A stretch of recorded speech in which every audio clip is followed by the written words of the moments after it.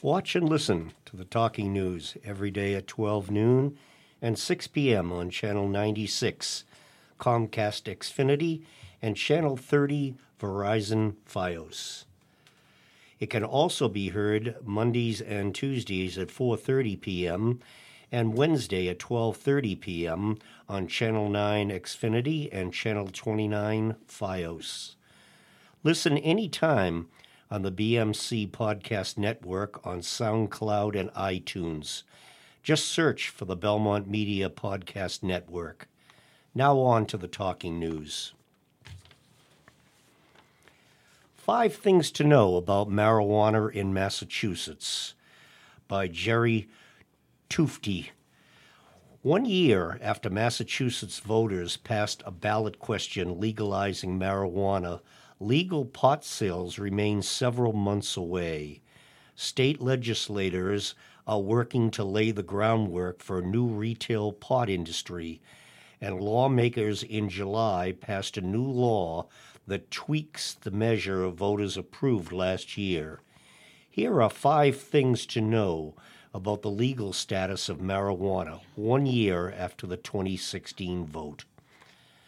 Possession of limited quantities of marijuana has been legal in Massachusetts since last December, but it remains against the law for anyone without a retail license to sell pot for recreational use. Since the Cannabis Control Commission is still setting regulations, retail sales aren't expected to begin until July of 2018. It's legal under state law to give up an ounce of marijuana as a gift, as long as no compensation is received.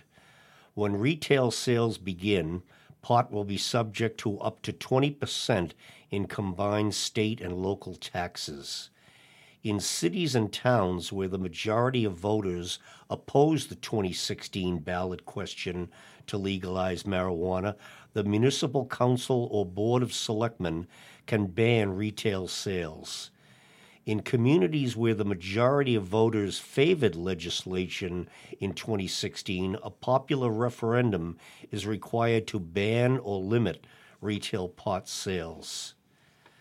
Adults 21 and older can legally possess up to 1 ounce of marijuana on their person, but no more than 5 grams of a marijuana concentrate.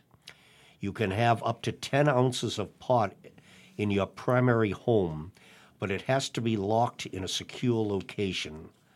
5 quarters collectively weigh approximately 1 ounce, and a nickel weighs 5 grams. The public consumption of pot is illegal, period. State law prohibits people from using the drug in places that have banned tobacco use. Employees are allowed to ban marijuana use at the workplace. You can legally smoke pot on your own property, but it can get complicated if you rent. Landlords are allowed through lease agreements to explicitly prohibit smoking and growing marijuana on their property. The state law, however, does not allow landlords to bar tenants from consuming smoke-free marijuana products such as edibles on the property unless failing to ban such consumption would cause the landlord to violate federal law. State law allows adults to grow their own marijuana at home. There's a limit of 6 plants per adult over 21 or 12 per household. The plants must be grown in an area that is equipped with a lock or secure device. They cannot be visible from a public place with an unaided eye or without the use of an aircraft. People processing their homegrown pot at home to make an extract cannot legally use a liquid or gas other than alcohol. That has a flash point below 100 degrees.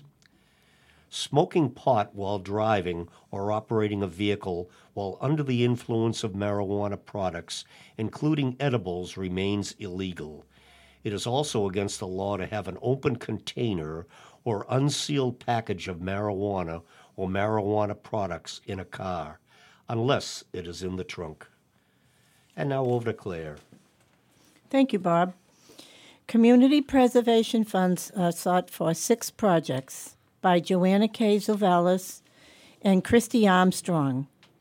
There are 6 applications seeking funding from the Belmont Community Preservation Committee for fiscal year 2018, ranging from $5,000 for designs for a Payson Park musical festival bandstand to $780,000 to construct an intergenerational walking path at Grove Street Park. Grove Street Intergenerational Walking Path. Donna Ruvolo is spearheading a proposal for revitalizing the Grove Street Park to improve the overall look and feel for everyone in the community to enjoy. We'd like to create improvements while preserving as much open space as possible, said Ruvolo.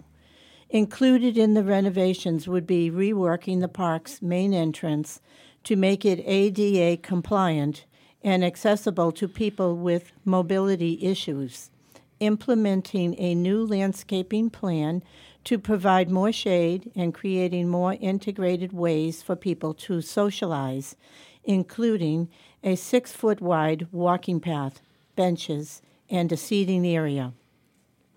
Belmont's Recreation Commission and Belmont Youth Baseball have also been involved in plans for a batting cage and warm-up box.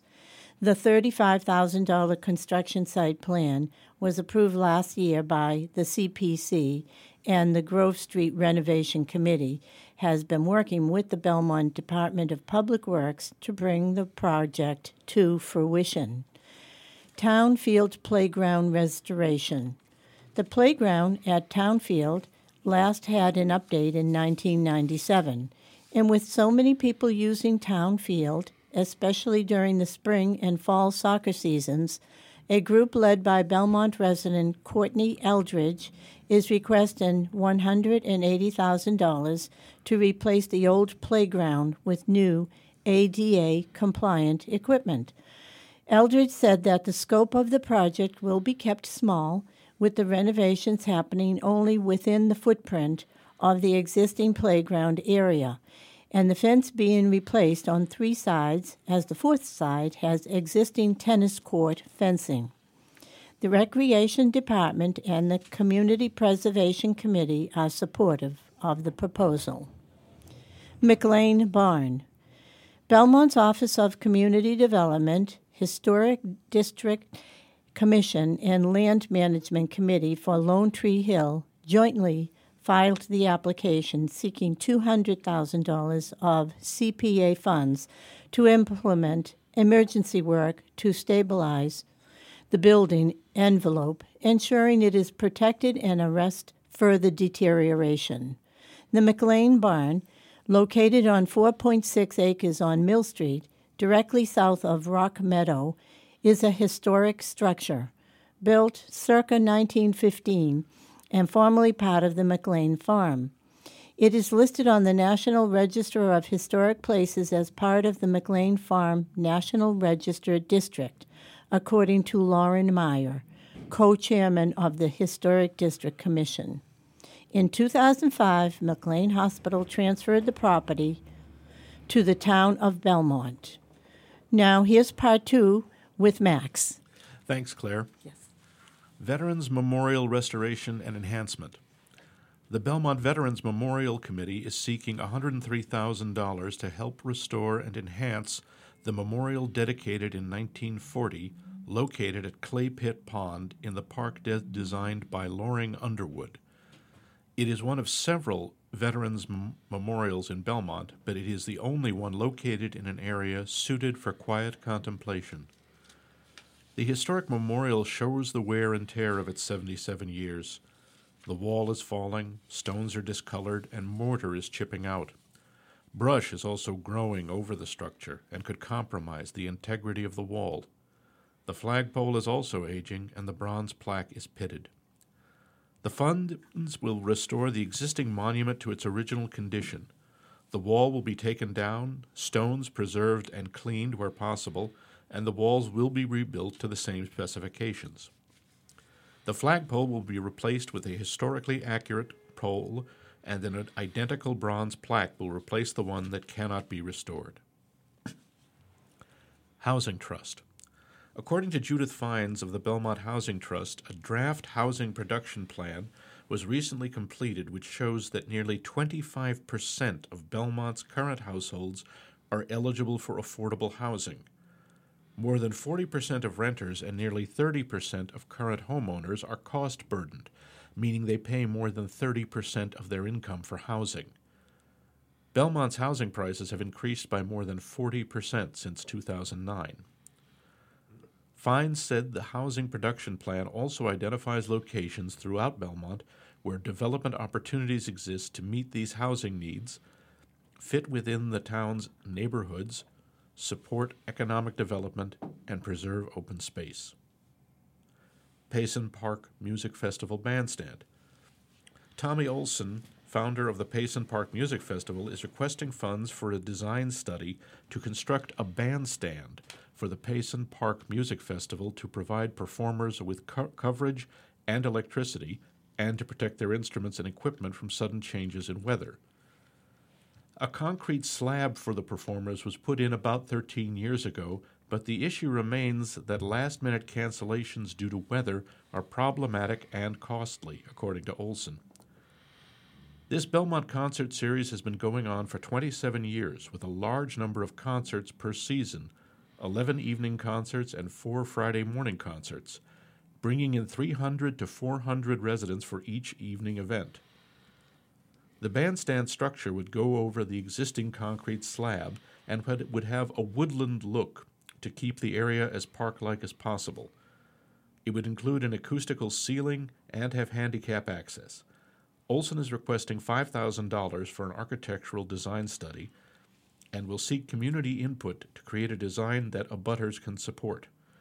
Once the design study is complete, the project will be costed out, and Olson will come back to the CPA next year for project funding. Over to you, Bob. Thank you, Max. A look at the highlights of 2017. Interim Town Administrator reflects on the major accomplishments in 2017 by Joanna K. Zuvalis. The Belmont Citizen Herald asked Interim Town Administrator Phyllis Marshall to reflect on what she believes Belmont's major accomplishments were in 2017 and what future major initiatives and issues the town will address in 2018. Marshall provided the following list of highlights for 2017. The Belmont High School Building Committee formed the project team as required to complete Module 2 of the Massachusetts School Building Authority, MSBA, building process. The owner's project manager is Daedalus Projects Incorporated, and the designer is Perkins and Will. These firms are experienced in working with the MSBA process and have been working with Belmont officials and the community as we move forward through the feasibility study process with the MSBA Module 3 for the Belmont High School, said Marshall. Belmont Municipal Light continues to plan the work to complete transmission line work and retirement of the 3 substations located at 450 Concord Avenue, Hittinger Street, and next to the Chenery Middle School over the next 5 years. The Blair Pond substation project was completed at the end of 2016. The Community Path Implementation Committee worked with PARE, P-A-R-E Consulting, to present a recommendation on the feasibility of optional routes for the community path from the Cambridge line through Belmont to the Waltham line, and possible funding options that may be available.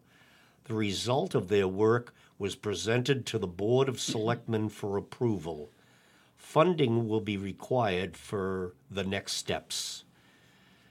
The Belmont Water Department, for the 3rd year in a row, has received an award from the Massachusetts Department of Environmental Protection for its outstanding performance as a public water system. The town adopted and implemented the 25-mile-per-hour speed limit. The construction of a new press box at Harris Field was completed.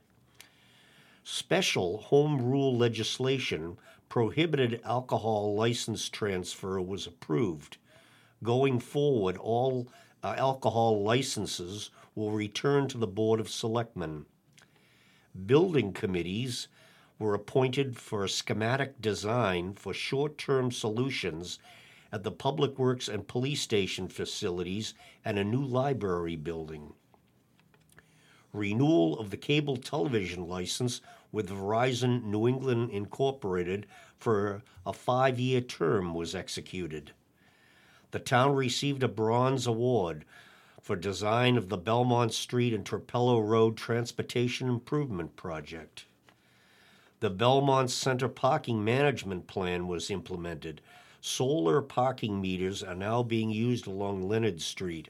Signage was installed in the Claflin Street parking lot with instruction and fee information. The former incinerator site located on Concord Avenue was convened to the town by the state. Future uses will be determined. The town needs to pay for the capping of the site. Board of Selectmen Chairman Jim Williams also weighed in on the major happenings for Belmont in 2017, and at the top of his list is the more than 50% reduction of the OPEB liability by $96.7 million, thanks to the hard work and efforts of the accounting department and OPEB study committee led by retired Selectman Ralph Jones and Siegel Consulting. And now over to Claire. Thank you, Bob. Town and Schools Facility Director retires by Joanna K. Zuvelis. Director of Facilities Gerald Boyle, 62, officially retired on December 29th from his position created after the consolidation of the town and school facility departments. He was hired 4 years ago with 30 years of previous experience in the field, most recently for the town of Winthrop. His biggest responsibility has been maintaining the buildings and managing capital improvements for the town and Belmont Public Schools. Boyle describes himself as a stickler for details, a fast learner, and good at juggling multiple projects. He uses the analogy of spinning plates on sticks from the Ed Sullivan Show to describe his position. He compares it to how the guy would spin one plate, then put the second one on and spin it, and a third one on and spin it. The first one would start to wobble and slow down, and he used to go back and wiggle the stick to make it spin again. When you have too many projects to manage, you really can't give each one the appropriate amount of effort that it should have, and you sort of end up running from spinning a plate and just getting it before it falls apart. That's been the biggest burden we've had here, is that we just haven't had the people to give the full effort of management, and it's been a real struggle to have to run from plate to plate, said Boyle. Cindy Papa has been working as Boyle's administrative coordinator for the facilities department since 2014. Quote, "I'm going to miss his sense of humor, his consistency, and the ease about him. Even under stress, he is very respectful to people and tries to juggle all the projects at once and give everybody the same attention, which is difficult," said Papa. She said Boyle is definitely one of the best managers she has had. Accomplishments. Boyle feels gratified about what he was able to accomplish in 4 years, understanding that there is still a lot more to do. He said one of the greatest highlights during this time has been helping Belmont become part of the state Green Community Program, which has helped the town become eligible for up to $250,000 in grants annually. This year, grant money helped fund the boiler replacement at the Burbank in Winbrook and ceiling insulation at the library. His office has also helped apply for a grant for electrical vehicles from the state, which are currently being used by his departments, the health and water departments, for in-town trips. There are many other projects he helped with, including the Harris Field press box and currently the restoration at the fire station. Challenges. Boyle faced many challenges in his career with Belmont, such as updating the fire alarm system at the Belmont High School, adding 6 modular classrooms at the Chenery Middle School, and most recently working on the contract for 4 additional modular classrooms at the Burbank Elementary School. When chloramine levels at the Belmont High School Higginbottom Pool were testing high the summer of 2013, the entire pool needed to be drained, cleaned, and repaired. An ultraviolet filter was added to the water line for the pool, which has helped reduce the chloramine levels. He said the pool should be drained and cleaned every 5 years. Another challenge Boyle dealt with most recently was lead testing of all the fixtures in the Belmont Public School buildings. His department did a representative sample of all the water in the Belmont Public School buildings to test for lead when the issue was first in the news. And now here's Max. Thanks, Claire. Veterans Memorial receives $100,000 matching grant by Ellen Schreiber. Once again, the Belmont Savings Bank Foundation has left an indelible mark on the town. Last month, a $100,000 check was given to the Belmont Veterans Memorial Committee when the committee successfully raised another $100,000 to match the foundation's challenge grant. The grant will fund a significant portion of the $350,000 project to restore and enhance the Veterans Memorial at Clay Pit Pond. And with the matching donations, it puts the committee well past the halfway point. Quote, the Belmont Savings Bank Foundation understood the importance of the memorial for Belmont's veterans, their families, and the entire Belmont community, unquote, said Angelo Firenze, chairman of the Belmont Veterans Memorial Committee and a former Belmont selectman. Bob Morrissey, chairman of the foundation board, pointed to the vision of the Veterans Memorial Committee as the inspiration behind the $100,000 matching grant. The memorial is for the entire Belmont community, said Morrissey. The project is bringing people together to pay tribute to Belmont's veterans and create an important public space for Belmont residents. We are a community bank with a long history in the Belmont community, and this is exactly the kind of support kind of project we want to support, At 77 years old, the existing Veterans Memorial at Clay Pit Pond is showing its age. The stone wall is largely concrete patches, the structure is compromised, and the brass plaque is beyond repair. In its current shape, the memorial does not properly honor the memories of our servicemen and women. The memorial project will restore the historical monument to its original condition, and new memorial stones will honor the contributions of Belmont veterans in each individual military conflict since the town's founding in 1859. The enhanced memorial will also be a focal point along the soon-to-be-built intergenerational walking path around Clay Pit Pond, with benches for quiet rest and contemplation. Over to you, Bob. Thank you, Max. Clean water advocate, Flow of Info, a Public Health Risk, by Dan Atkinson and Jordan Graham. The state keeps mostly paper records that are not readily accessible on when and where millions of gallons of raw sewage pours into Bay State rivers, a public health failure that needs to be fixed, Clean Water Advocates said.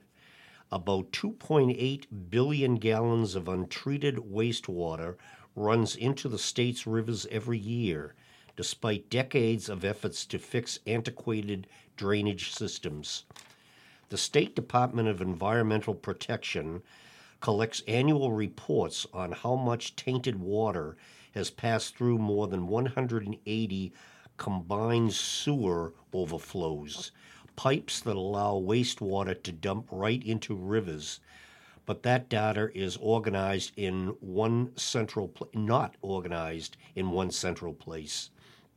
Most of those reports are submitted in paper form, and that information is not currently aggregized, said DEP spokesman Edmund Coletta.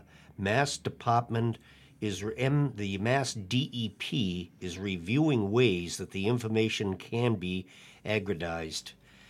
Legislation filed by State Senator Patricia D. Gellin, a Democrat from Somerville, would require DEP to alert residents whenever an overflow occurs and publicly post overflow data on daily basis and maintain that information for at least 10 years. Providing that critical information needs to happen as soon as possible, said Gabby Queenan of the Massachusetts Rivers Alliance. This is a public health risk. Having this information in a more transparent way on DEP's website needs to be prioritized, Queenan said. Unfortunately, DEP has staffing and resource limitations, which we're sympathetic to, but this can't sit on the back burner any longer. Last autumn, a storm slammed 8 million gallons of wastewater into the Merrimack River when a Lawrence sewage treatment plant lost power, and 32 million gallons of untreated sewage spilled into the river after the heavy rains overwhelmed a Lowell filtration system. And now over to Claire. Thank you, Bob. Social Worker Nun starts home for sex-trafficked survivors by Maureen Dale, news contributor. Although the topic is most often discussed in relation to poor countries, modern-day slavery, also known as human trafficking, exists in the United States, too. Because of its secretive nature, it is difficult to know exactly how many victims human trafficking imparts each year, although estimates are in the tens of thousands.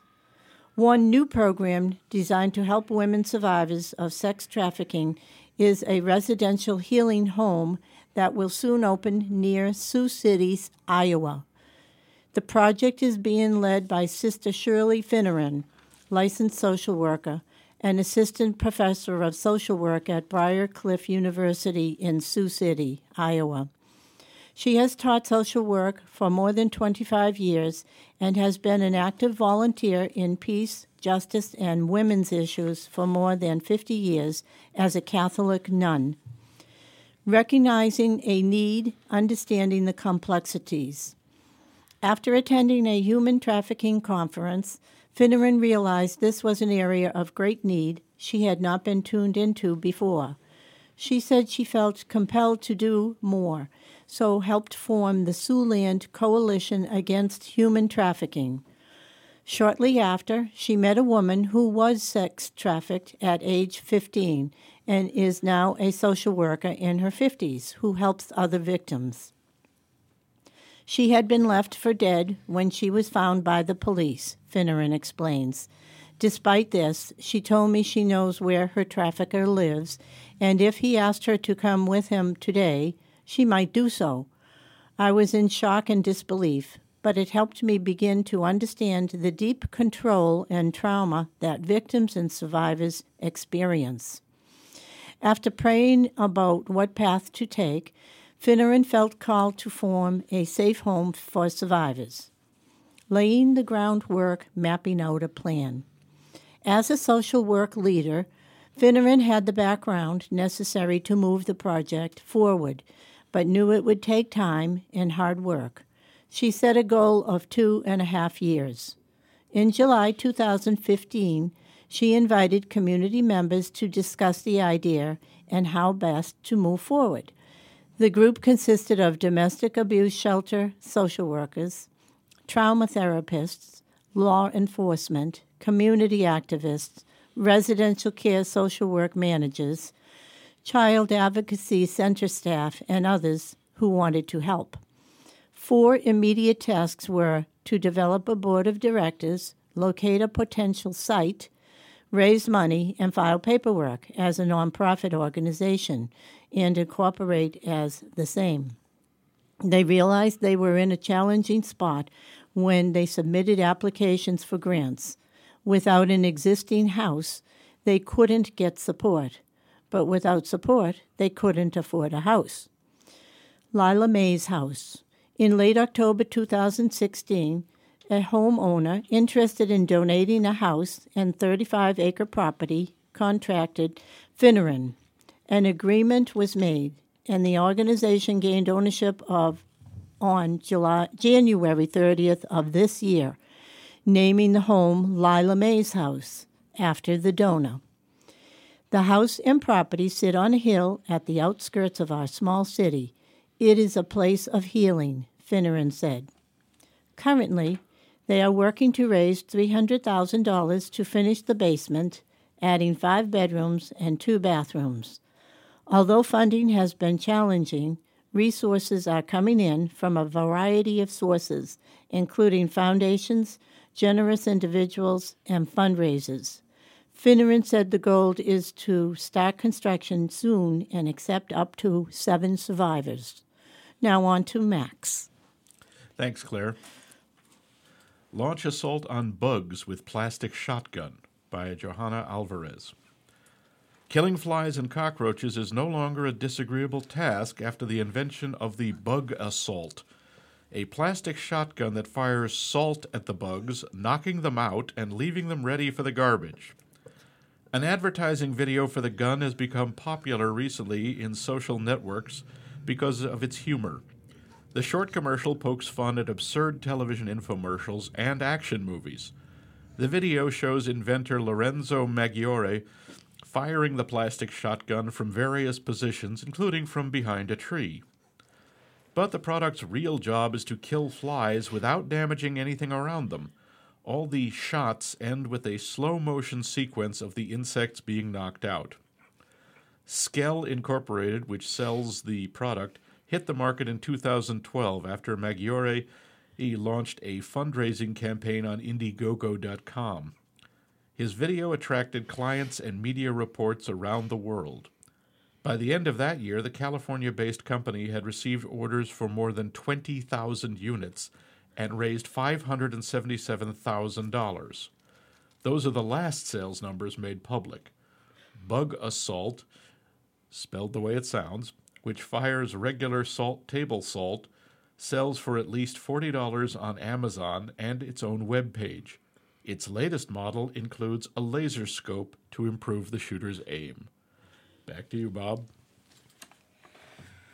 Along with my colleagues Claire and Max, we thank you for listening to the Talking News and hope you've enjoyed the show.